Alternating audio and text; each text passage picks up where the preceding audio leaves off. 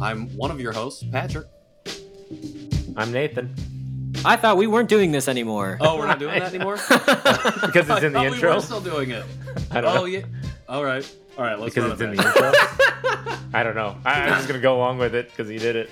All right. You're listening to The John Chi Show, hosted by three Korean American adoptees diving headfirst into what it means to be adopted, Korean American, and more. And now, here's your hosts, Nathan, Patrick, and KJ. Welcome to episode 5 of The John Chi Show. We are so excited to bring you episode 5. It's been an incredible 2-3 weeks now, and couldn't be more excited about continuing this journey. Nathan, why don't you tell our audience what John Chi means?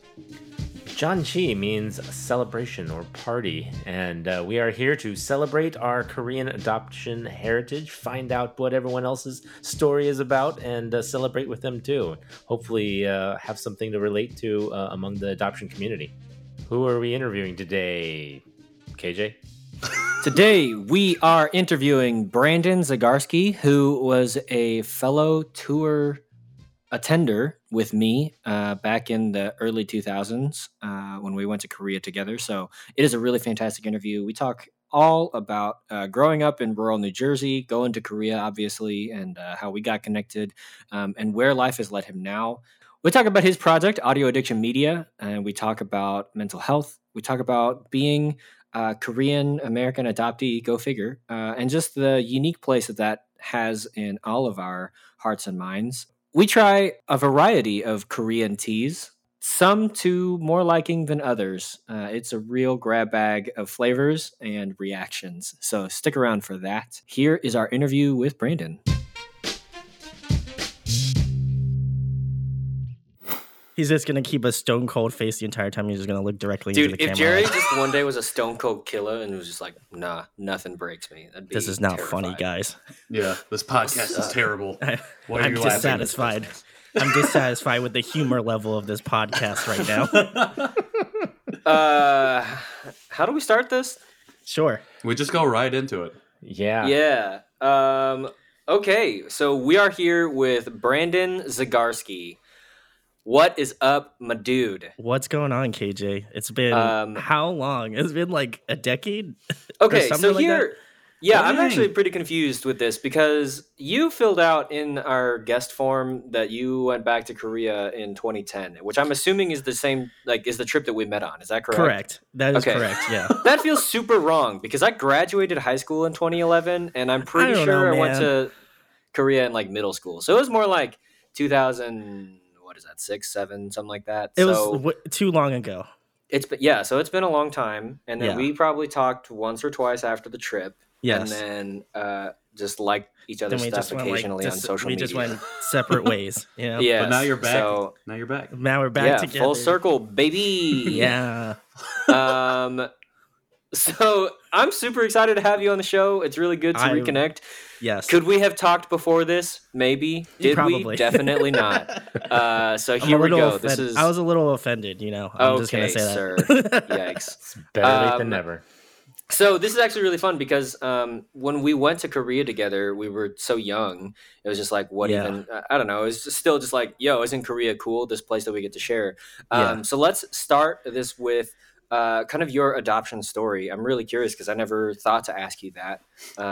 So what was it been like? What brought you to America besides adoption? We're gonna go back in time to the ripe year of 1993, and I believe my parents had told me this. They were like, they were trying to have kids and stuff like that. And it just obviously didn't happen the way that it did.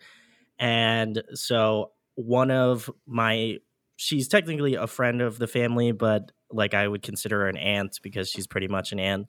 But her brother was stationed in South Korea at the time and was like, hey, maybe you should adopt a kid from South Korea.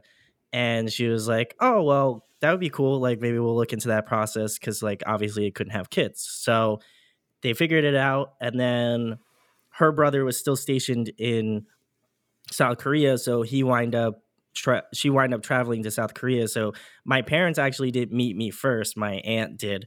And so she like took photos of me and like was like, oh my God, this is your kid, all that sort of stuff. And like, obviously they have like scrapbooks of like, old photos and stuff like that. And then my adoption day is August 12th. And so they flew me in, like, with like I still think it's hilarious that like they have a guy that hops on a plane with just like a baby strapped to him. And it's just like, yo, this is your kid. Like, it's like UPS delivery of kids, It's like that stork. It's the stork story. It's the stork. It's the stork, but the stork is a grown Asian man. So I find that jumps pretty on funny. the plane and goes home. Yeah, he's just like, here's your kid, and then he just like immediately U-turns it, And so I just every time I watch the video, because they took video of it, every time I watch the video, I can't help but laugh because I just think it's hilarious that like this dude's just like, here's your baby, like, and I'm just like, and my parents are like, it's not funny, it's like cute, and I'm like, it's kind of funny though if you think about it. Like, would you like if you took that timeline this year and you're just like, here's my baby, like, it would be weird. Like, I feel like it would be weird. So just a strange man handing off a baby. Just a strange man handing a baby. Here's your child. Maybe he should be wearing a stork outfit. He could. I don't know if that would make it better or worse. Can we start a GoFundMe for stork outfits for people who deliver babies, like adopted babies? I'm just saying that might be the well vibe. enough. I'll do it. But so that's what happened. And we basically, up until a couple years ago, we had the tradition of like watching it as like a family and stuff. And my sister, shout out to my sister Dana, she should come on, just saying. But she's also adopted, and so like we'll watch hers on us. Well, I'm not going to reveal her date. It's just whatever. She'll come on and tell you. But now we have to have Dana on the show. Now we have to. Yeah, now you have to. But so we watched those, and obviously like my parents are really emotional about it because it's, their kids and stuff. So, so that's really nice. And just like watching it. And I think earlier on when I was a kid, I didn't really like understand it as much just because it's just like, you're just like, man, this is so foreign to me. Like, somebody just like showing up at an airport, and there's apparently other people that also had like adopted kids at the same time. So it was just like, I think there's another person that was like looking for a baby. So they're like, is this our guy so that has was our a kid? huge party and a lot of confusion. Yeah. So it was like, is this our kid or is this our kid? Like, I could have gotten swapped with another family's kid, so who knows? But it's very interesting. And I think, I didn't think I really accepted it or understood it until like I was much older. I probably say like pretty much close to when we like went to the trip to Korea and stuff like that. But yeah, that's pretty much like the pretty much the adoption, at least my adoption story of how I came to the US pretty much. Yeah, right on. That's cool that you have that history. So I don't know, I guess Gotcha Day is a bigger thing now for adoptees. Yeah. That's not a thing that my family ever celebrated. I know that I was adopted around Christmas time, which was fun. So it was nice. just a fun Christmas gift. You to just my double family. up. But yeah, me too. But yeah. So I was curious, Nathan, Patrick, if y'all had any mementos of that, or if your family celebrated a Gotcha Day, or if that really, I don't know. I told my wife, I was like, I don't really think that was a culture as much in the early 90s when I was adopted, but it is now because also social media. So true. Well, I'm just jealous that Brandon had video of his. I know. Back in the 70s, for me, there wasn't much video. Bro, don't be ageist, okay? Jeez. There was, Back I mean, when there we was, had, my dad we had had an old 8-track, film or 8 millimeter. I mean, so, but yeah, no, we have photos and that's about it. So I thought that was really cool that there is video of you. I do wish I'd seen some more of that, but yeah, I was same thing. I was in December. There's no, there's not a whole lot of, I don't know, celebration around the date is. I actually don't even know the date. I know it's somewhere before Christmas, like I think 2 weeks before Christmas. I think I mentioned it on the first episode, but I just recently found out that mine was in June. I think it was like June 3rd or something. Nice. Yeah. But I don't have any video either, just pictures, which I've recently just seen. Probably not for the first time, but I have looked at them with fresh eyes. And yeah, it's never something that we ever celebrated or, had a big thing about. That's what birthdays are for, and Christmas. Yeah. And those are the only days. I do cherish that. I don't know. I'm sure they'll probably keep the DVDs for forever, but yeah, my mom took like a ton of photos and like probably like she took a lot of video within my like probably like first year, like first and second year of like, and then obviously like birthdays and stuff, but they were all kind of like mashed together. So I don't know. My mom was probably a little bit ahead of the curve and was like, I'm going to take videos of these and you're going to watch them when you get older. And you will watch them. You will watch them. Like, Mom, why is your voice so low? I'm like taped to it. I'm duct taped to the chair and I'm like, oh my God, I can't leave. Eyes taped open. Yeah, eyes taped. Remember How much older your is past. your sister? My sister is actually younger than me. She's okay. 2 years younger, but we both have March birthdays, so like we do share in that. But yeah, I also like to kind of add on to the whole like videos and stuff. Like I'm sure as being adoptees, I don't know if you guys got like pamphlets about like your parents and stuff, like like your birth parents and stuff. But apparently, my mom kept like a file of it. And she was like, oh, you can read them like when you get older or whatever.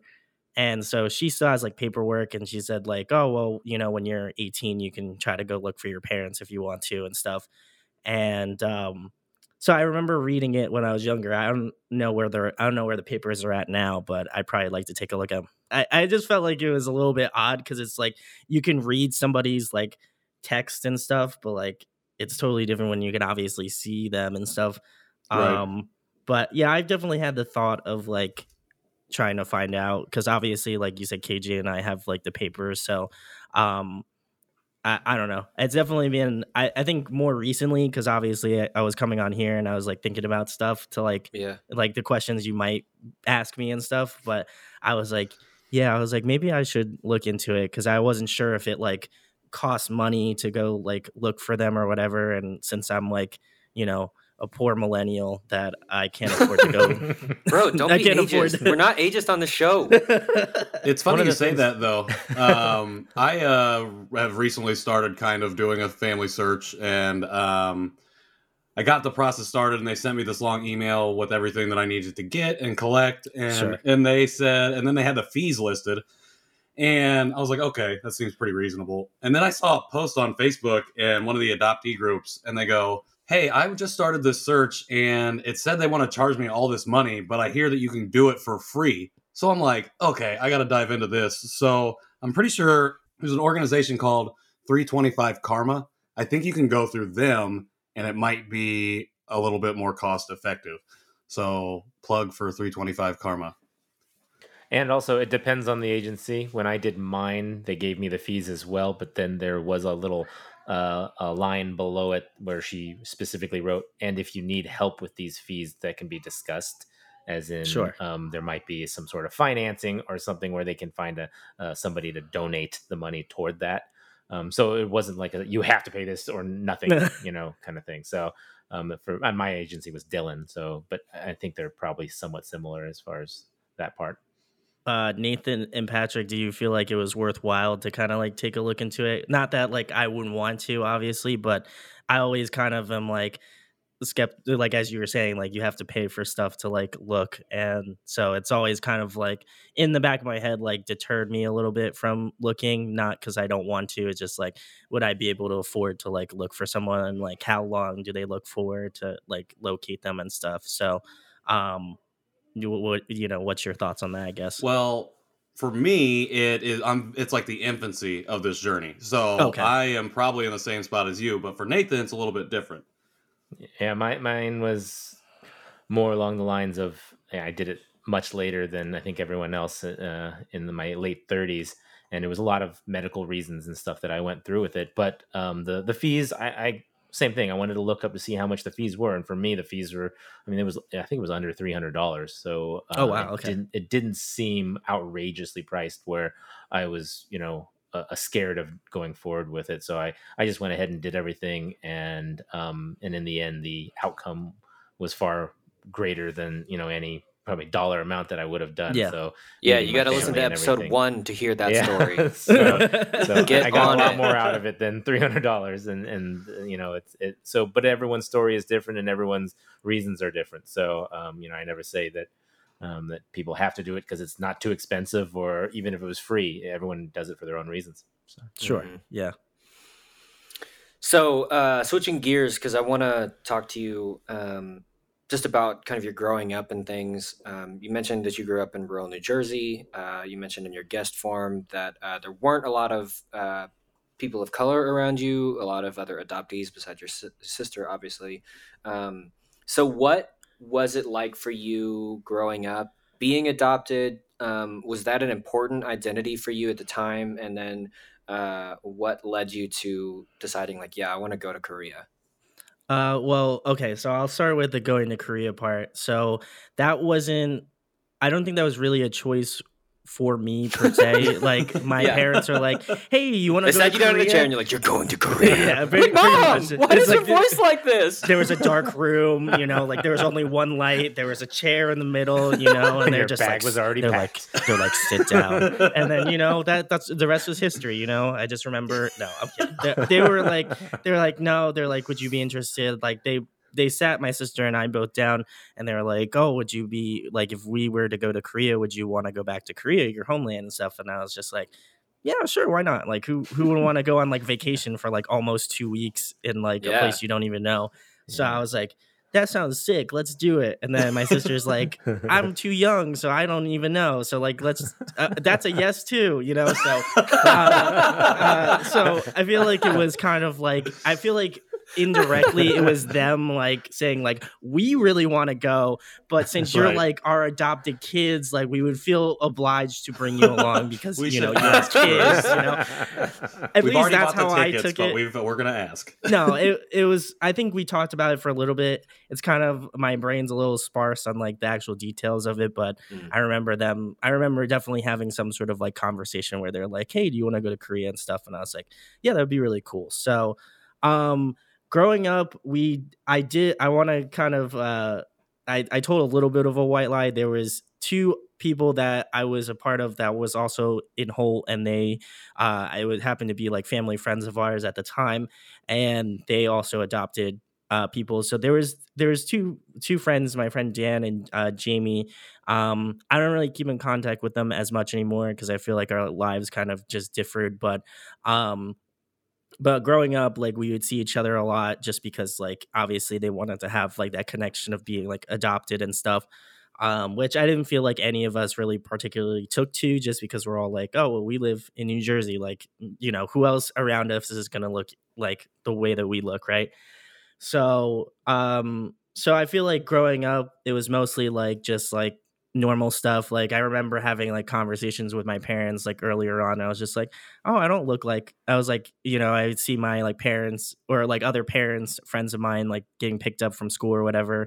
And I'm just like, oh, they're all white. That makes sense. And then like I'd have my parents come pick me up and I'm like, wait, they're white. I don't understand that. I don't look like them, And so it was a little bit, I think it was harder. I don't feel like initially I was like really cognitive of it, but I felt like when I got older and stuff and was a little bit more like aware of things, like that's when things started to be like, I'm not like my parents whatsoever.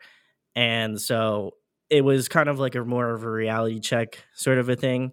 And I remember kind of getting into like high school and stuff like that. That's when things kind of changed a little bit more. Like the first kind of instance of that was like, so my parents are like Christian and stuff like that. So we went to like a Christian high school out in the middle of like nowhere, New Jersey.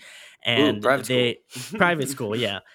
So there was other people from Asia, like they were from like Korea and like a bunch of different places. And so that was kind of like my first interaction with like Korean people and they were like actually from Korea because like, they could speak Korean and they'd come up to me. And I remember one time I was in high school and because like the school is like also like a church and stuff like that. I remember people coming up to me and like speaking Korean to me. And I was just like I just gave them like the most blank stare I possibly could.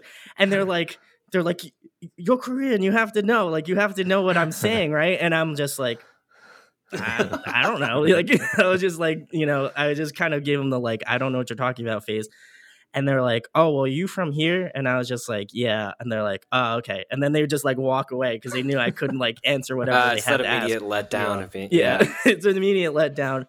And so it was a little strange that way. Like, and I think it was kind of like, I didn't feel like I fit in the camp of like my friends like that. And I'm not gonna diss my friends. I love them to death, but like I feel like I didn't fit in their aspect, and I didn't fit in the like real Asian population. You know, like it was just like kind of like I was straddled between two different worlds, and it was kind of hard to rectify between like, am I gonna just be like that like white like hick kid, or am I going to be like, you know, an Asian kid that like has no idea what they're talking about, but I want to feel like cool with them.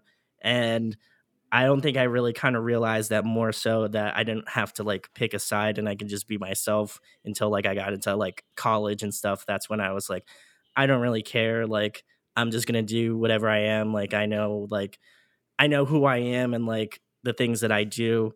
And it's not going to be based off of like, because I'm adopted or because like, you know, because I'm like, my parents are white or stuff. Like, there's been plenty of times where I'll like completely throw people off and I'll be like, "Oh yeah, I'm like, my parents are here." And they're like, "Oh, okay, that must be nice." And then they'll like point out like an Asian family and they'll be like, "Oh, those are your parents, right?" And I'm just like, and there would be a point where I would like make a joke about it, and I would like go up to like random Asian families and I'd be like, "Oh, hey, what's going on, mom and dad?" All that sort of stuff, just to like flex on them, right? And they would be like, and then they'd be like, "Oh my God," like they'd be like, "Those are actually your parents. That's awesome." And then when they actually met my parents, it was just like, what? Like, there's no way. But like, what did the random Asian adults do when you said, "Hi, mom, hi, dad"? Oh, it was just like the shuddering face of like, I don't know who you are. Like, who are you? Kind of a thing. And that was the best part, because then like they knew that they were shocked, and like the people that like I was trying to convince that they were my parents were also shocked. So it was just like,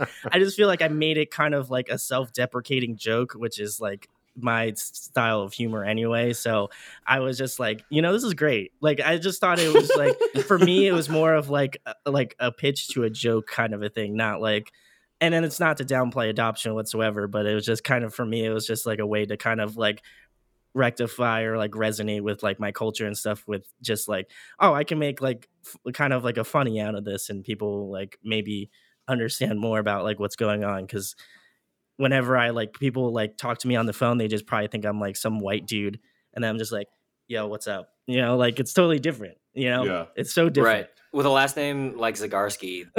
Yeah. So let's talk about the trip. Korea, and I'm curious, what are the moments that, because we talked about it obviously from my perspective on episode 3, but what are the moments from that trip that really stood out to you? Oh, well, I keep telling, ironically enough, I told this funny story about our trip not too long ago, because my girlfriend met my parents when they came up to New Jersey. And I remember telling her this. My mom was like, tell your girlfriend the story about when you ate like a raw like snail. And I was like, okay, what are we talking about? And then she's just like, oh, remember when it was like you, KJ, and your sister, and like we were all sitting at like this table, and at the middle of the table there was like some sort of like spiral shell thing, and they were like, and I just remember I think it was like the group of us, we were like, oh, well, like we were all trying to dare each other to eat this like raw. And we were just like, you're like, no one's gonna eat it, and I was like, I'll eat it. I was like, but for a price. And then KJ's like, oh, I'll give you like 10 Korean dollars. And then I was like, no, we need more. You need to give me more money for this. So, and then somebody was like, I think it was, if I remember correctly, is James was like, I'll do 20. And then like my sister's like, no, I'll give you $30 to eat it. And then it just kept like inching up a little bit more. And then finally I was just like, all right, fine, I'll just eat it. So I remember eating it, and I was just like, this is horrible, right? And then the lady comes up and she's like, oh, I forgot to turn the thing on. So you have to cook it before you eat it. It was completely raw. It was completely raw. And I ate it, and I was just like I was mortified. I was just like, But I was like, I got like 50 Korean dollars out of it. So I guess, you win some, you lose some. Hopefully not food won. poisoning too. Yeah. Dude, I hope it wasn't food poisoning. We lost him for a day on that trip. But that was one that stuck out to me the most just because I thought it was hilarious. But there was also another story which was kind of like at the beginning. So my parents were like, oh, well, we're going to go a little bit all out on this trip. So they wind up renting like a limo and we drove to like Newark. Or no, we drove to Philadelphia International Airport, and then we had to take like a flight since, as you know, KJ, we all met in like San Francisco. So I remember them saying like, oh, well, don't sleep on the flight, right? And I was just like, all right, fine, I won't sleep on the flight. So I remember I didn't sleep for the I think it was like a 3-hour trip from Philadelphia to like San Francisco. And then I didn't sleep like the 16 hours on the plane either. So and then we get there at like midnight in Korea time, right? So I didn't know why. And they serve us this huge meal. Yeah, so I didn't know why. I was being really stupid. And then we had like a 30-minute bus ride from what my mom told me. And all I remember was we got our bags out and I was just like, I was hangry for sure. Like I didn't eat anything. Like I was mad, And I was just like this, just this chunky 13-year-old dude. And I was just like, I'm just so hungry. I want to eat something. And then all I remember from what my dad tells me, because he tells me his story all the time because he just likes to roast me. But I remember, like you said, we had that big meal. And my dad told me that I literally, as soon as they brought this like bowl of like cold soup out to us, that I like, as soon as they put it on the table and I was like, oh, soup. And then I just conked out and blacked out. And I like, he told me that my face went directly into the bowl. Like there was soup everywhere. I don't remember any of this because I was obviously like just knocked out. And then all I remember is waking up in my bed the next day, like completely like just in my boxers, and then my dad's like up watching like Korean TV, and then I like remember like getting up and I was just like, I felt terrible, and I was just like, what happened? And he's like, you passed out, so I had to carry you up the steps into our room, and then I had to undress you and then put you in the bed, and now you're here. And then he's like, welcome to Korea. And that was like Facing the soup is like soup. Yeah, facing the soup is like a hilarious joke you see on TV. Just like, yeah, but it was a reality for me. So now I have to live with it, and now it's also on a podcast. So now I get to relive it when I listen back to this. Perpetuity. I'm only gonna listen to it every day, so don't worry. But did your mom take video of that? That's what. No, she didn't. Surprisingly, if she took video of it, I probably would have sent it to you because I'm a masochist. But. Mom, if you have the video, send it. But that was another one. And then I'm trying to think if there is anything else that I can kind of remember fondly. There was definitely a little bit of an instance where I don't know if I'm sure it happened to you, KJ, as well, where we like stayed with like a Korean family for like a stint, like it was like a couple days or something like that. It was very strange. That's all I'm going to say. If you're sleeping in someone else's house and you don't know them and they speak a language you don't remember if that happened to me, but I think that might have been the time when I broke off from the group, because it was on. I remember our tour was going on the way down to Busan, and I don't know if we got to Busan, and then like they got me a taxi or something, and then we went up to Daegu because that's where I was born. Mm-hmm. So I got to see like the hospital where I was born and like meet my foster mom, and I had lunch with her and things like that. So maybe that was during that time, because I don't necessarily remember. There are like 5 things that I remember from that trip. Yeah, wow. So I feel like I remember more stuff recently because it just jogs the memory. Like when like I said, when you asked me to come on, I was like trying to like really remember, and then I like kind of asked my parents like, "Hey, what do you remember about this trip?" Because I'm gonna try to see if it can jog something in my head. And I also met my foster mother, and I just felt like the exchange was like. I feel like now looking back on it was a little rough because it's just like, like I'm younger and stuff. As Nathan turns the mute on, Nathan just mutes his microphone. Like, you don't need to hear my kid crying. Oh, he's like, you don't hear my kid screaming. That's fine. It makes it easier for me to edit later.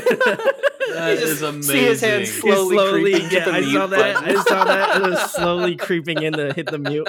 But yeah, I felt like it was a little. I feel like now looking back at the whole exchange with my foster mother, it was like a little bit off because like I didn't feel like I really understood it. I was like maybe just too young and just too like stupid to realize like what's going on and like the significance of it.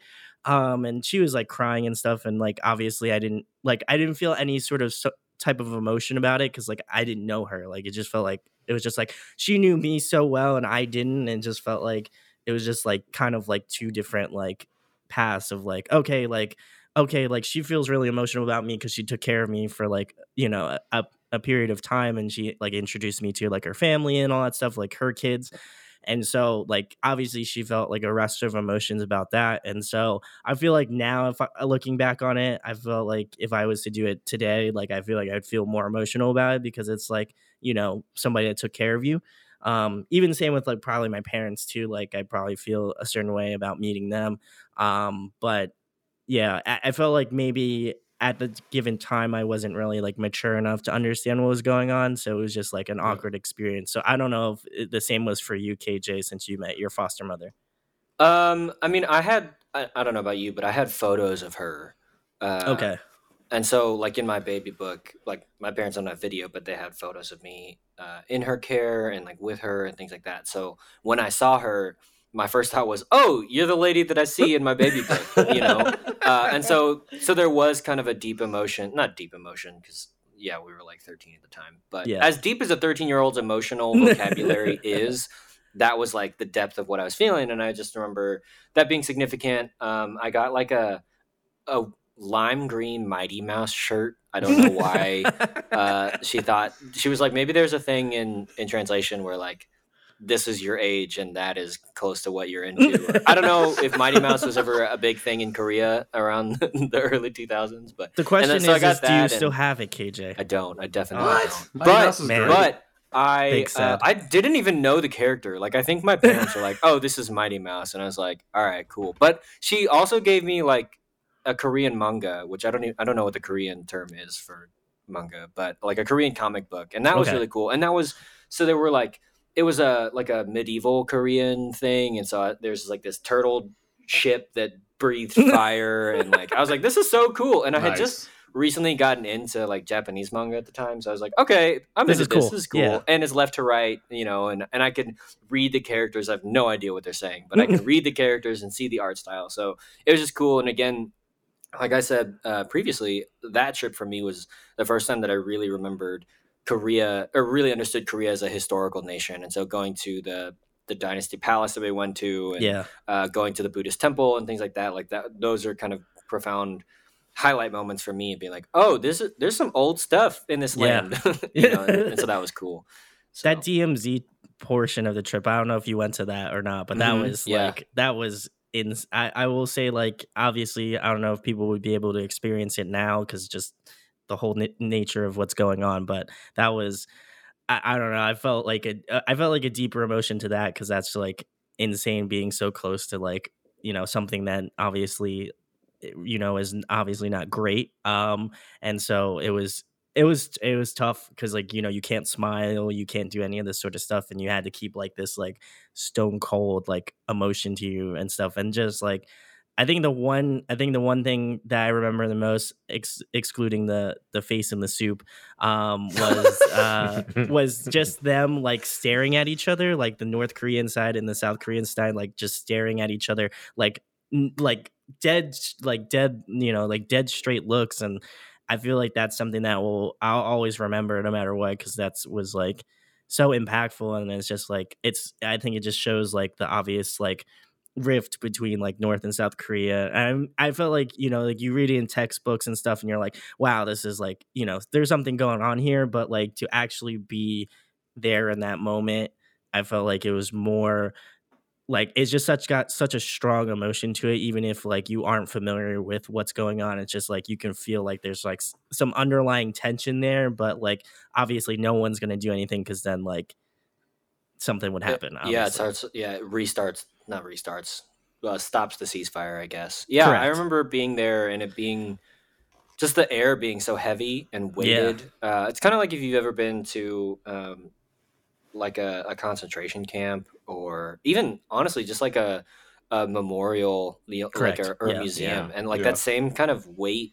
And you just get that sense of it. A lot of the memorials in DC feel like that to me anyways. But yeah, Mhm. so going up there, and I remember that our trip, like we were gonna go like cross the border into the North Korea side, and they were like, nope, not today. We're just like not feeling it or something. But yeah, just that tension of like, don't do anything that could trigger fighting. Somebody. Yeah. Yeah. Being told that as a 13-year-old, you're just like, oh dang, like I'm Yeah. not ready for that. Well, and I think especially because of our trip, like, so we're recording this on 9/11, and I think because that trip was only 5 or 6 years maybe removed from that, for Yeah. me being so young, I was just like, there is real potential for something terrible to happen. Oh, And 100%. so so I was just like, I need to be very serious. But then hilariously, they were like, here's this tower that the South Korean side built, and over there is a tower that the North Korean side built, and they made it like 2 meters taller just to, and I was Yeah, like, that's exactly. a weird flex, North Korea or Yeah. South Korea or whichever Korea flexed. I was like, that's a weird choice. But yeah, so it was like, it's just this weird kind of culture shock of it is very tense here. And then also there's just kind of, to my eyes anyways, like a funny, like, but we're better or stronger, even in like the small little things. It's like microaggressions alongside of obviously these very overt macroaggressions. So Yeah. And also, I think my mom was like, hey, you want to take a picture with this soldier? He's like, you can't smile, though. And I was just like, and then we Like were Buckingham both, Palace, we were both, but way we were less both fun. like, we were both like this, like that. And she has a photo in her photo album of us. And I just look back at it and I'm just like, why did you make me take a photo with this guy? Like, he's just like, he can't, we both can't smile. So it just looks like we're both just like really sad individuals, like we just both got finished watching like The Notebook or something, like we're both like no emotion. Like we've cried all of our tears, and we're just like emotionless rags, that's how I felt. That's a great picture to revisit, the emotionless picture. Yeah, the emotion. It's like, cool, look, where you were emotionless. Cool, great. We're going to skip that page. And then, so... but yeah, no, the trip was really cool. I liked Busan a lot. That's where I was born, so that was really cool. And there was very strong smells in Busan because they have the fish market there, and it smells like a gym, like just a real nasty gym, like the gym that hasn't been cleaned in like an extremely long amount of time. So that was cool. And also like being able to like touch that part of the ocean too, like, and it sounds corny, but like, I feel like that was pretty cool to like be on a completely opposite side of the world and be like, hey, I'm on the beach here. I was like, this water is like -2 degrees, but it's cool though. That's funny. I remember having the same feeling because I used to vacation with my family in like San Diego area and be like, I've touched the other side of this ocean. It's being around the world like that was cool. So, but yeah, no, I had pretty fun memories of it. My parents always asked me if I'd go back, and I was like, yeah, I'd probably go back. I feel like I would have way more enjoyment out of it now, being older and like kind of understanding it and like learning more stuff about like my culture and stuff. Like, I feel like I kind of straddle lines between like still being like a normal white dude and like also like and also like being Asian at the same time and like having those sorts of traits and stuff. I just remember a funny trip that has nothing to do with like adoption whatsoever, but I remember me and my best friend from grade school, we went out to San Francisco for like just like a spring vacation, and we were in like this like Asian shop in like Chinatown, and some dude thought I was like a popular Asian Twitch streamer in nice. He was just like, there you yo, go. man. He's like, I enjoyed your stream last night, and I like didn't pick up on it, and I was like, what are you talking? I'm like, dude, what are you talking about? And he's just like, oh, he's like, you're the dude that was like streaming last night, and I'm like, what are you talking about? He was like, on Twitch, man, you don't remember? And I was just like, I literally don't know who you're talking about. He's like, and then he finally, like, it finally clicked in his head, and he's like, oh, you're not that dude then. And I was just like, what dude? I was like, what dude are you talking about? I was like, I don't know who you are. And he was just like, oh, I watched this streamer. It kind of looks just like you. And I was just like, oh, ouch. Oh, I was like, dude. I was just like, can I just buy my shit and like leave? That's all I want to do. Yikes. Yeah, so I'm curious, yikes. because you said I think like we all do, we toe that line between feeling like white people and being very obviously Asian. Yeah. On the looks, yeah.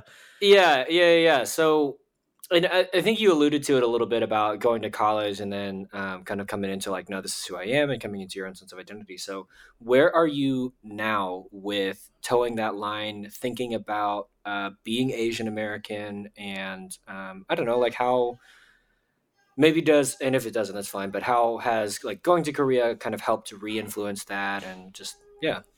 I said I think I think about it a little bit more now because like obviously we're on the podcast and stuff. Also, Nathan, that was sick.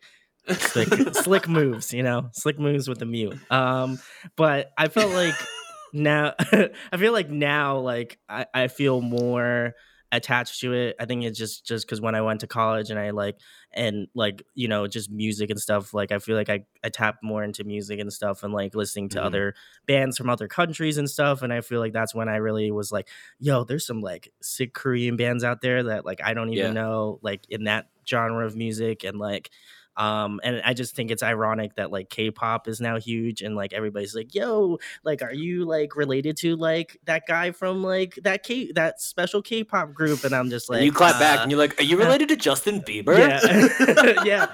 I was like Like, no, leave me I'm alone. not. God, like I was just white like, people. they're just like, oh man, you must be able to dance really good or something. And I'm just like, nah, fam, can't do any of that stuff. I was like, your boy has no dance moves. So, I'm like, I'm not a part of the Jabberwockies. Like any sort of like amalgamation of those words. Like, I feel like I've heard it all at this point.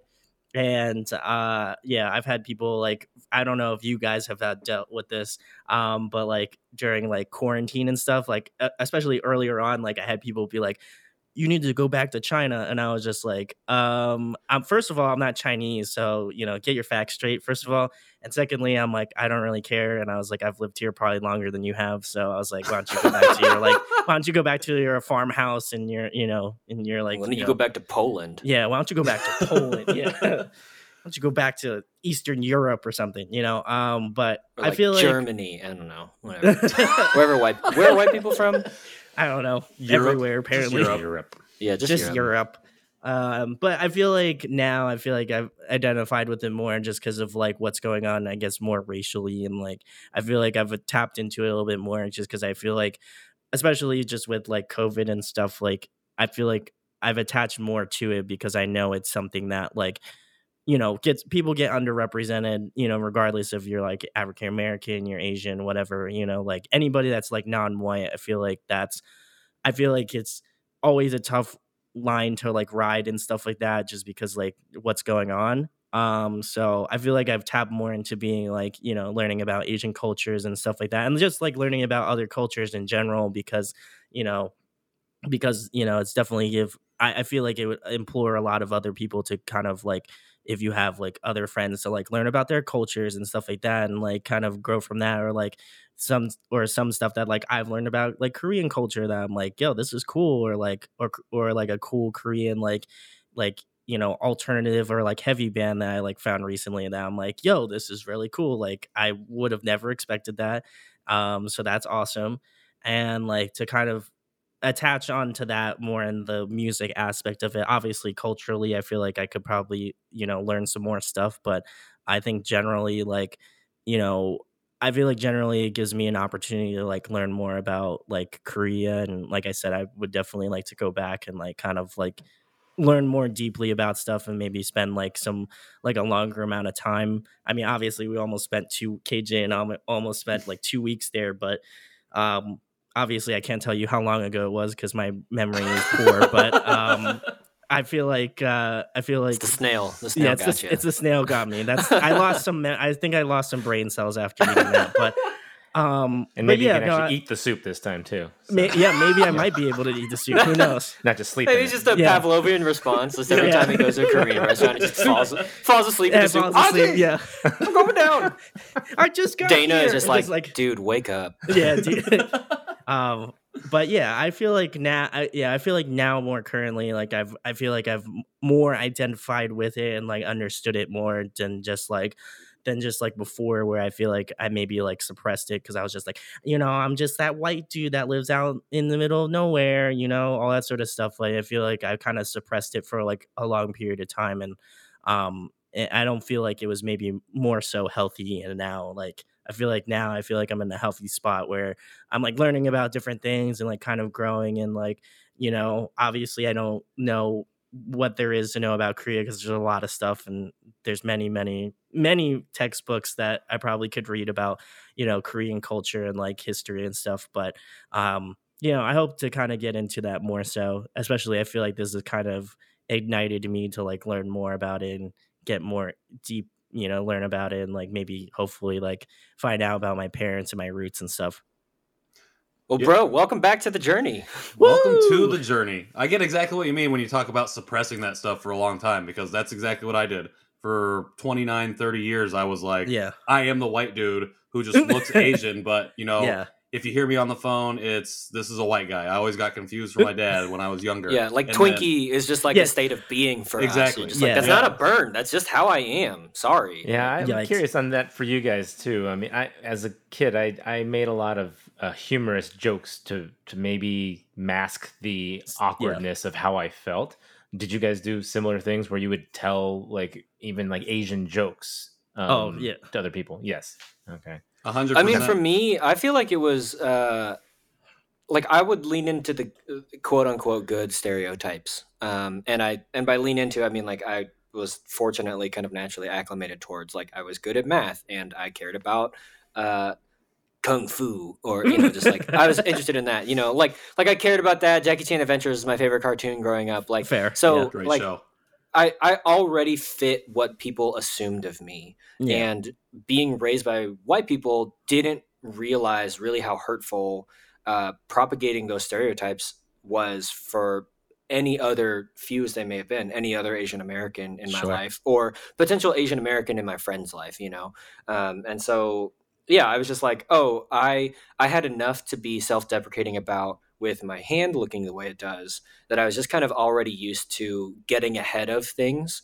And it just as a survival tactic, even though for me anyways, most of it wasn't ill-natured. I was just like, I just want to be accepted because I feel like I have this, not scarlet letter, but essentially it's like just my right hand is like just as out and loud and proud, because I was okay with that. But I knew that could offer any sense of ill will or whatever towards me. So that was more of an identity for me than being Asian. And so, but I think like being Asian wrapped up in that was just like, in that sense of getting ahead of the joke, was like very much like a thing that I did. And so now, as I'm learning about being an Asian American and on my way to being more anti-racist in my life, I'm like, I need to start unlearning some habits, and I need to start working on what I'm doing and the types of jokes that I make, or even like the Pavlovian response of like, if somebody makes a joke that is a quote unquote good stereotype related, just being like, my natural inclination might be to laugh because I have 20 plus years of history laughing at those jokes and not thinking about like, that's racist and that's not good. Like I've really had to learn. And Brandon, it might be like this for you too, because I know that the rural Northeast can be fairly red and conservative. Like having to unlearn those things and be like, wait, the appropriate response is not to laugh. The appropriate response is to get angry and is to call people out and be like, stop treating me like this, because they're like, unfortunately, if you're just not around a bunch of other Asians, you are that. And so it's like, it's kind of like on you just to be like, treat me like a freaking human being, not like this, whatever you see me as, Yeah, they I need feel to be like untrained as well. Yeah, I think it's more like Nathan was kind of referring to. Like, I feel like my style of like thought process was like, like I never really I felt like my stuff was like more self-deprecating. Like it wasn't like I was trying to be like mean to myself. It was just kind of a way for me to kind of, understand stuff. Like, and I remember having like conversations with my parents about like being an adopted American and stuff like that, and how like, how important it is and how you should be proud of it and stuff, and like how much they love me and stuff like that. And that's awesome. But I felt like there wasn't really, and I'm not sure about you guys, but like, there was definitely moments in my life where I was just like, oh, I wish I had somebody like Asian American or like Asian that in my life that was like, oh, I know exactly what you're going through, like, and understood that. Like, because you can tell your parents all this sort of stuff that's going on, but they're not going to be able to understand because they're like, as white as a wall. And it's just like, Hey, my mother is very tanned.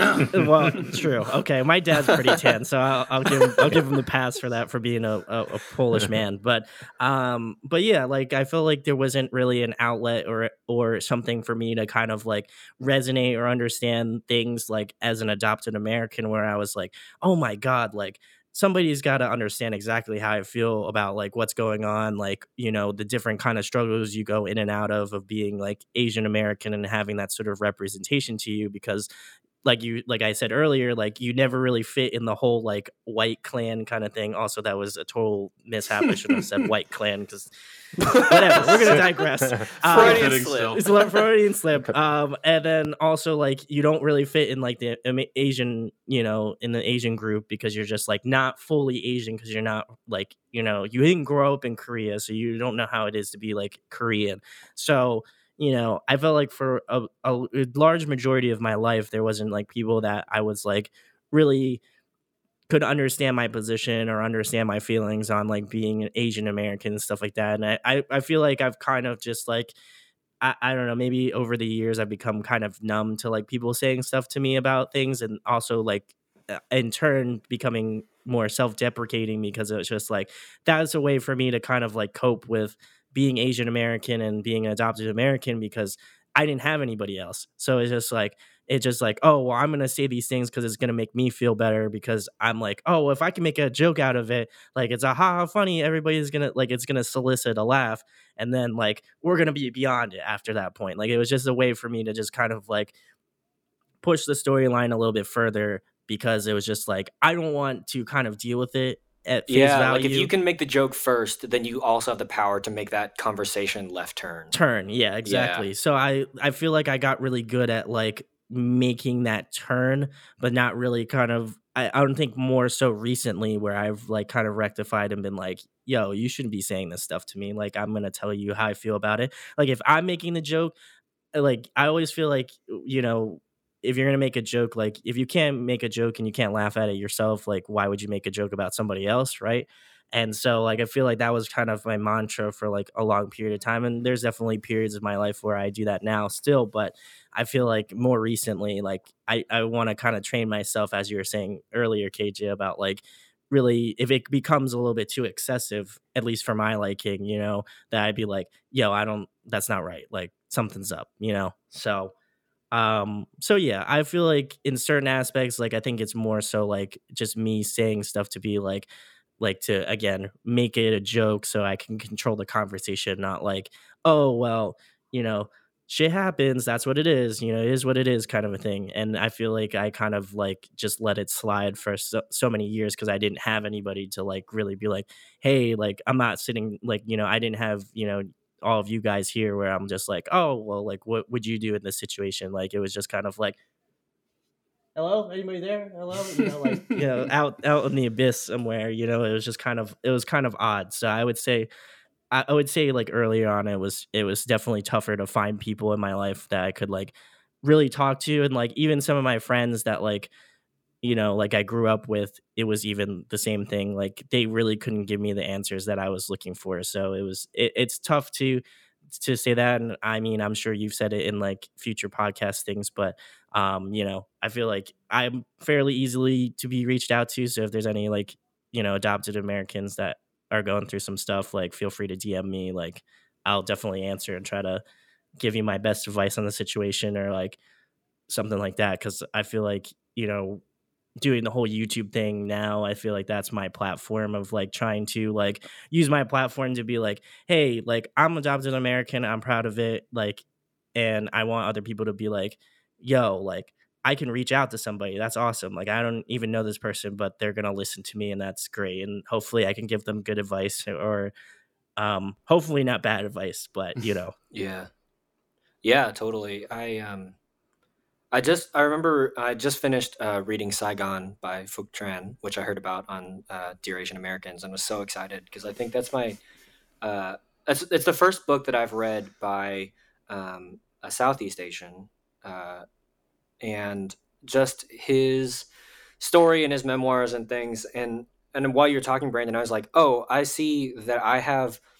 Like he talks about his parents coming to America and like them getting all of the weight and expectation of being both an immigrant and Asian and from Vietnam in the midst of like the Vietnam War. And so just kind of all of that cultural baggage that they had no idea that they were stepping into, you know? And so like for us being adopted, like we had no idea what we were stepping into. We were being carried by Storkman. Storkman. Yeah. Hashtag Storkman. Yeah. So it just, and we had no idea what we were being, but then being raised by white people, also you're like, well, they certainly don't know what we have been brought into, you know? And so just having that sense of like, I need to learn what America thinks of me, even though I don't think it of myself. And also realize that what I think of me is informed by white people and not necessarily by quote unquote, my own people. 'Cause I don't know, my own people are adopted Asians, like not Asians really, not white people. Like it's this unique kind of subcategory. And that's why we want to make this podcast and bring people along on this journey, because we need places where we can say and we need places where we can like just say, y'all ever experienced this? And like that everybody's like, oh yeah, I totally get it, you know, because it's just different. So yeah, I totally hear that. So what is your platform now? What are you doing with your life? You said that you were on YouTube. What are you up to, man? Let's catch up. Ironically enough, before we hopped on this, I announced on my Facebook page that I was going to be taking a little bit of a break for like mental health and like, you know, I've been doing YouTube for 4 years, like creating like a cool platform where I like, you know, speak to a bunch of different artists from like, you know, from America, the UK, like Europe, Australia, Japan, you know, all that sort of stuff. And so it's been a wonderful journey. Like I did it out of it wasn't necessarily necessity, but I was in my senior year of college, and I was just like, you know, you sit in college and you're like in the lounge room, and you're just like, what am I going to do with my life? That's like the next step, right? And I got my bachelor's in marketing, and I was just like, what am I going to do? I don't know what I'm going to do. And I was just like, I love music a lot. So I was just like, let me start a YouTube channel and see what happens, you know, kind of a thing. And so I've been doing that for in February, it'll be 5 years. So it's pretty nuts that I've been doing it for such a long time.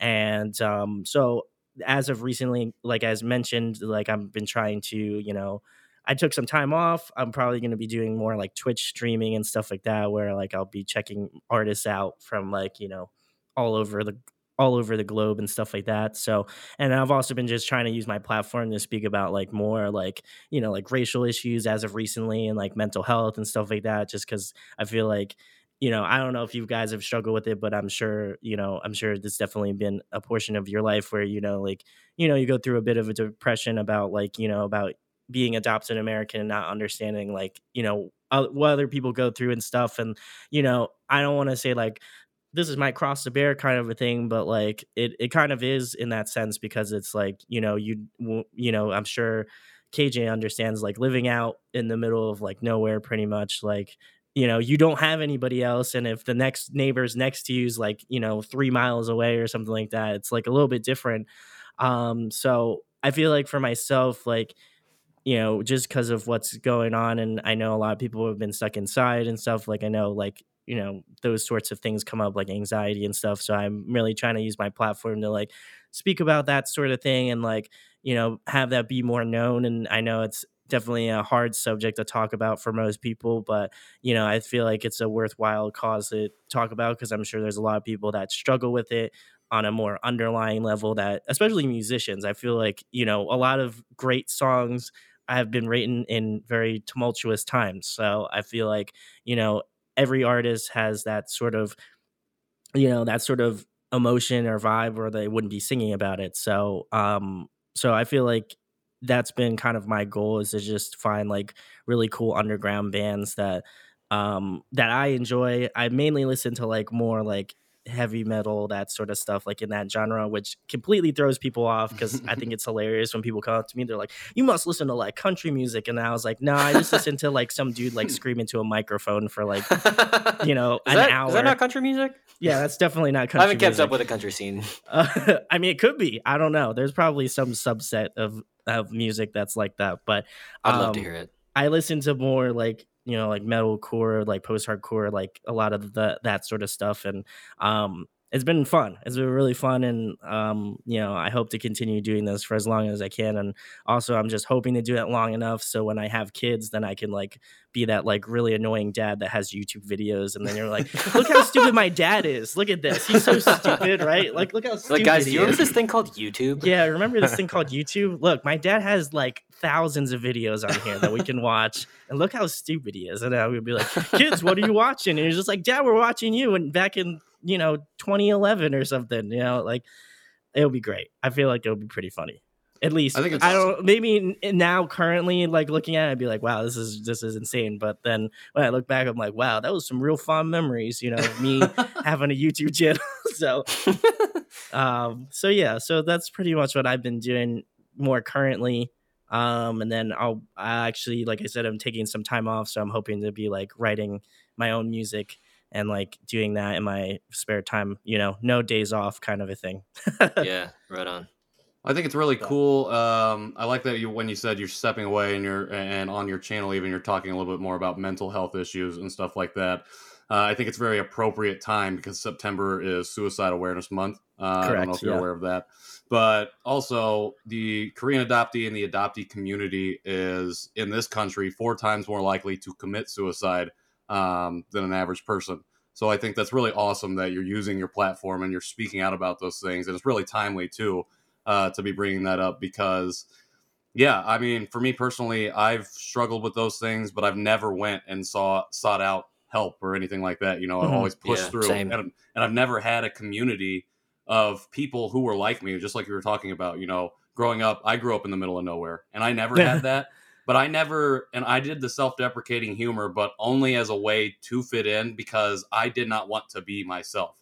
And even out of college, I was still doing that. It took me a very long time to get out of that. So I just wanted to say that I think it's really cool that you're utilizing your platform in that way because there are people out there that could use that voice. And I really appreciate you lending your DMs and your time to speak with other people. I think it's really, really commendable and awesome of you to do. And I want to say, like, I feel like the reason why, like, I kind of, I felt that way for such a long period of time. And I feel like that's what really brought me closer to music. And that's why, I feel like that's why I'm really passionate about doing the channel, is because it's so close to home to me, because it's meant such a great deal to my life. And I felt like there's so much I can owe to, that community of music. But yeah, no, I feel like I fell more into music, and like, especially during probably my like middle school and like early high school age. That's when I really got into music, because I felt like I was really distant from, being Asian American and stuff like that, that I was just like, I need to really delve into music. And that, ironically enough, spurred like my, interaction with like trying to grow in music, and like knowing that there's other people that like create music and like are from different backgrounds, different walks of life and stuff like that. And I feel like that's when I truly realized that, like, even if I'm not like, didn't have anybody like to go to that was adopted American, I was just like, I can listen to this music and I know somebody else is going through that like same struggle and stuff. Yeah. And so like that meant a lot more to me. And I feel like that was another like larger coping mechanism for me, was just listening to music. And like, I think it's kind of therapeutic in a way to just listen to somebody scream into a microphone for like an hour. Same way. And so, and it's what I'm going to tell you, it's the best gym jams when you're trying to like pump out some like weights and stuff, and you just hear some dude like scream in your face. It's great. I'm telling you. I'm not all the way metalcore, but I'm definitely into the progressive rock and stuff like that. I listen to a lot of that stuff, especially in middle school and high school. That's when I got into that. So I definitely feel where you're coming from. I feel like you do at least like 20% more gains when you listen to some like just hardcore music. No way, man. Yeah, We're no, Patrick is- Chopin and Patrick is more yeah. like, just give me that Come sweet on. Fall Out Boy action. Jesus. That's all I I don't need. know. I guess Fall Out I Boy, don't baby, know. but- I feel like Nathan's gonna have to get back to me on that, and I'll have to send him some recommendations, and then he'll have to let me know if he lifts some more or Disney not. soundtracks, man. I don't know. I would You should love see it. me. You should see me work out. Hey, listen, so like, I could just imagine Nathan like lifting to some like elevator music. He's just like, and he's just like, oh yeah, doing it, yeah. And I'm just like, man, Somebody comes over, like, are you listening to the We Play Yeah. music? Dun, dun, dun, dun, dun, dun, dun. Yeah, You need to have Nathan as a guest on your show to review some. Oh, that's a good idea. We can do that. We can make the crossover event happen. Yes. And then to kind of piggyback on that, like, so I create my own merch on my store and stuff like that, and I'm going to be releasing more designs probably, within the next week or so. But basically, I like mark down all of my like merch, and all of the money that I make for profit in terms of the merch is just going to NAMI, which is like the national, I don't even know what the acronym is, which is just like the Mental Health, Association of America. So all that money is going to get donated to that. So That's great. I don't want to That's see a penny awesome. of it, but that's what I've been doing. And I've been just trying to like, obviously I'm not like Logan Paul and trying to push my merch on people, but like if Thank you you. want to support me in that way, please like support me, and then I can go support other people that need the help, and that obviously are asking for that mental health initiative and stuff. So I don't want to feel like people see me on the internet and they're like, man, he must make a ton of money, and I'm just like, no, I don't. But like any money that I do make, I want it to go to somebody else that needs it way more than I do. So That's amazing, man. So that's pretty much the gist of it all. But I'm gonna have to get back on Nathan for some like hardcore jams where I just see. We're gonna have to test that theory out on if he can lift. If Nathan comes back into the show and he's just like this swole dude, then we know it What have you been works. listening to? Chopin. Solid. Well, Brandon, I don't know about the rest of you, but I could talk to you for hours. Oh, So thank it you. has been great having you on the show. We're going to take a break, and when we come back, we will be eating and or drinking a Korean food and or drink that we're going to figure out right now. Okay. Oh, yes. We'll be right Sneak peek. back. Bye. Oh wait, no, not bye.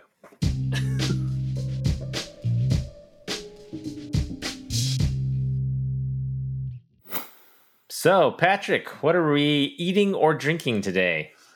We are eating some really good tea. I mean, we are drinking some really nice teas today. Nice. Korean teas, huh? What kind of Some Korean Korean teas do you teas. guys have? So my Korean tea is a nice bitter melon tea. Oh wait, Ooh. Mm, Oh, bitter nice. melon. show it to I your have- other camera. I have I never am actually right now. had bitter melon. So I have Lotte's corn silk tea. It is Oh, unsweetened. corn. I Yeah. wonder. I It's also- in English and Korean, I have the same which thing. is You have very corn. exciting. I have the Lotte barley tea, Ooh, which barley tea is, I know, very popular at Korean barbecues. So Is that true?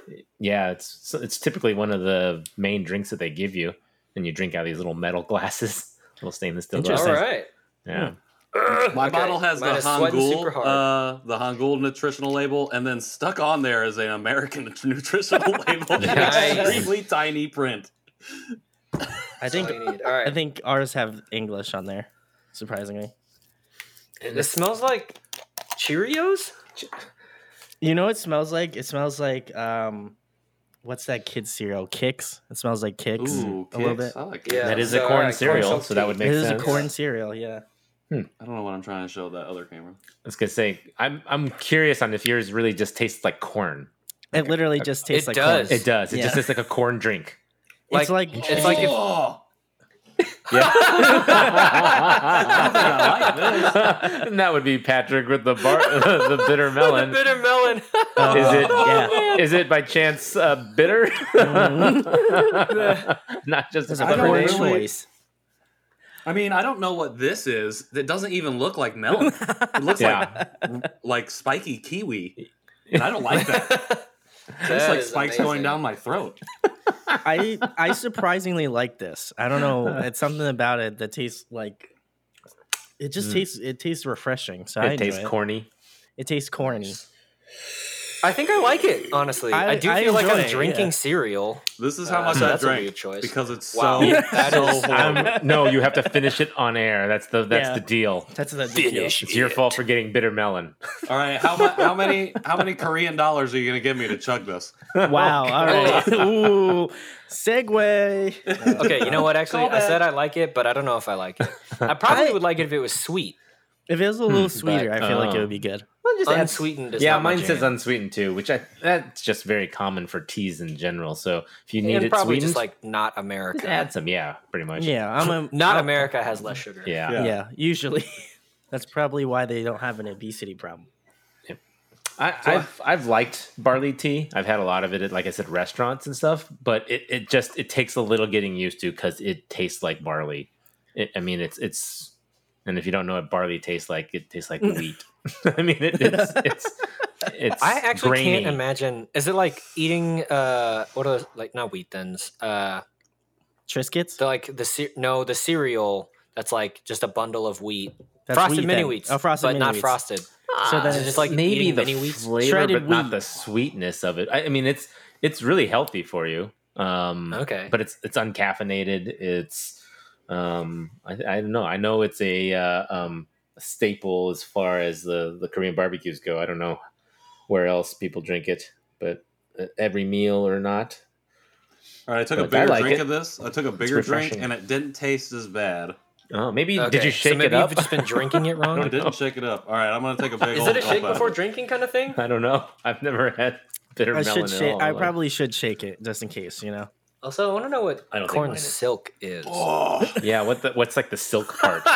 What makes Honestly, it the silky? YouTube video will be worth watching just because of Patrick's face. What is bitter melon even? Like, is it bitter watermelon? Like, I don't even know what it is. I don't know exactly what the plan is for the bitter melon. If is it like a mixer? Is it you drink it? I know think it's bitter bad, or- vegetables are actually good for you, though. So Well, I think I know if it might chug not the rest taste of this, good, but gonna I'm sure die. it's pretty good So- for you. So it's the Korean version of a veggie V8. Yeah, maybe. Pretty No, much. V8 is so much better than this. I don't even like. If anyone tomato knows juice. more about bitter melon, send us a message or a comment below. Yes, I'm gonna chug the rest of definitely. this So, right now, just so I don't have to ever drink it again. Do it. Do it. Chug. Glug, glug, glug, glug, glug. Oh my gosh. Wow. That is impressive. Just shotgun the bitter melon. Oh man. He's gonna be The feeling soju. that. He I needs need a the he needs a soju. chaser. He needs a chaser. I will say Soju by Cajun- Jinro, strawberry flavor. Oh, that was so Wow, much Patrick's better. really out here with the sponsorships. I feel that. That's a strong vibe. I do that. he's got- Listen, I do that all the time on my Strong game. I don't know channel. how to do I'm it. just like, I've been recently. I feel like this isn't too far off from what I like drink normally. I drink like a lot of seltzer water because I try not to, have a lot of sugar in my diet. So I feel like I'd probably drink this just because, like, Why it's not? corn. But right. Yes. Okay, There we so go. Patrick, let's have you go first. How many bitter melons do you give your bitter melon tea out of 5? 0. Actually, I'll give it 1 0. for just making a product. You get points for trying. You get points for trying. 1. You did it. Okay. It really It's a wasn't drink. that good. I'm gonna be honest. I did not like You it. have to go look up the health benefits of it, and maybe that'll give it a couple more stars. Okay, yeah, I'll revisit. Probably not. Yeah, so follow up with Patrick about whether or not the health benefits outweigh the flavor of his bitter melon drink. Mhm. Nathan, what about you? How many wheat teas do you give? your wheat I tea? like it. I know it's healthy for me. It's not because I like sugar in most of my teas. It's not that sweet. So, but that's just my taste. So I would still give it a good 4.5 out of 5 stars because I know it's healthy and refreshing. If I added a little sugar to it, I would put it up to 5. But that's my American talking. So. All right. I'm gonna give Lotte's corn silk tea 3.5 corns on the cob out of 5. I like it. Because here's the deal: when I drink it, I'm like, "Well, this is weird," and then I don't drink it a while, and I find myself, I'm like, I mean, I'll have another drink. It's like one of those things, like it sits in your mouth and you're like, I mean, I want some more. But then also, I feel like it's doing not great things to my breath because it just is like the corn taste flavor smell is just like sitting in my soft palate. And I don't know if it's escaping. Unfortunately, we're not in person, so you can't tell if it's escaping, but I feel like it's escaping and my wife will tell me whether or not it is later. So that's less than I need. And Brandon, round us out. How do you feel about the corn soaked tea? How many corns on the cob do you give it? I like it. Like I said, I drink a lot of seltzer water, so I feel like this is just like a smidge bit sweet, not enough. But I think it's solid. I'd probably give it similar to yours, maybe like a three corns out of the cobs, out of 5. I feel it's not like the bet. Three corns out of the cobs. Corns. Decobbed corns. Okay. I feel like it's solid.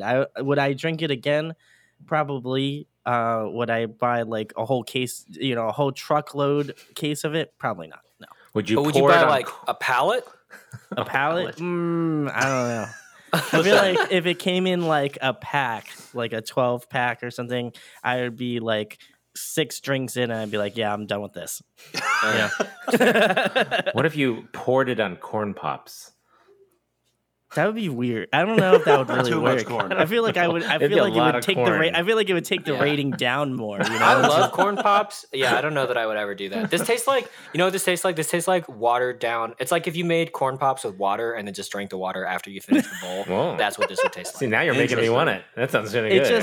It's really just like if you put the corn on the cob in a blender and you just blitz it up until until it was a drink. It's really hard to describe. So go out to your local Target or wherever you get your Korean food and find yourself some corn soaked tea. Probably not the bitter melon. Don't do the bitter melon. After fact checking with Patrick, you find unless out you're a that the health sadist, benefits are then you'll super enjoy worth it. Yeah. So there you go. Well, Brandon, thank you so much for coming on the show. It has been fantastic chatting with you. Where can people find you? Where can people find your work and your projects and all of that? Okay, so I'm official and I have a website. So if you want to check out www.audioaddictionmedia.com. That's where all the links will be, where you can check out anything from like merch store to like videos that I post.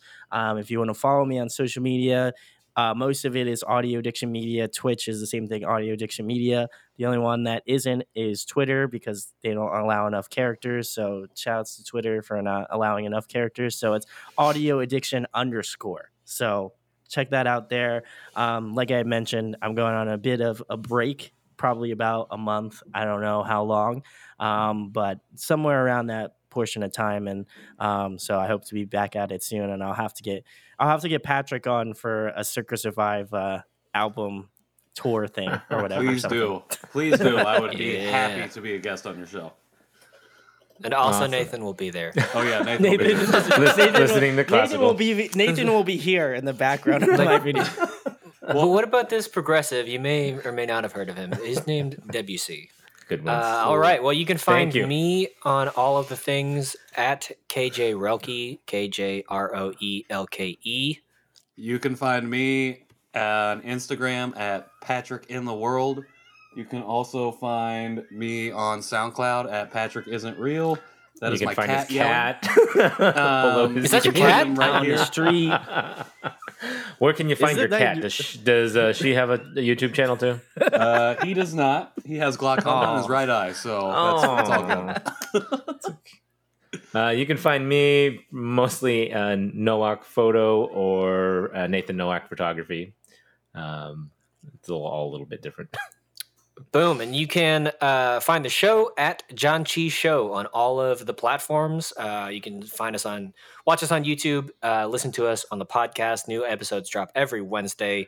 Thank you again, Brandon, for being on the show. It was really, really fantastic. Yeah, thank you so much. That is it. We will see you next time. Bye. Just that.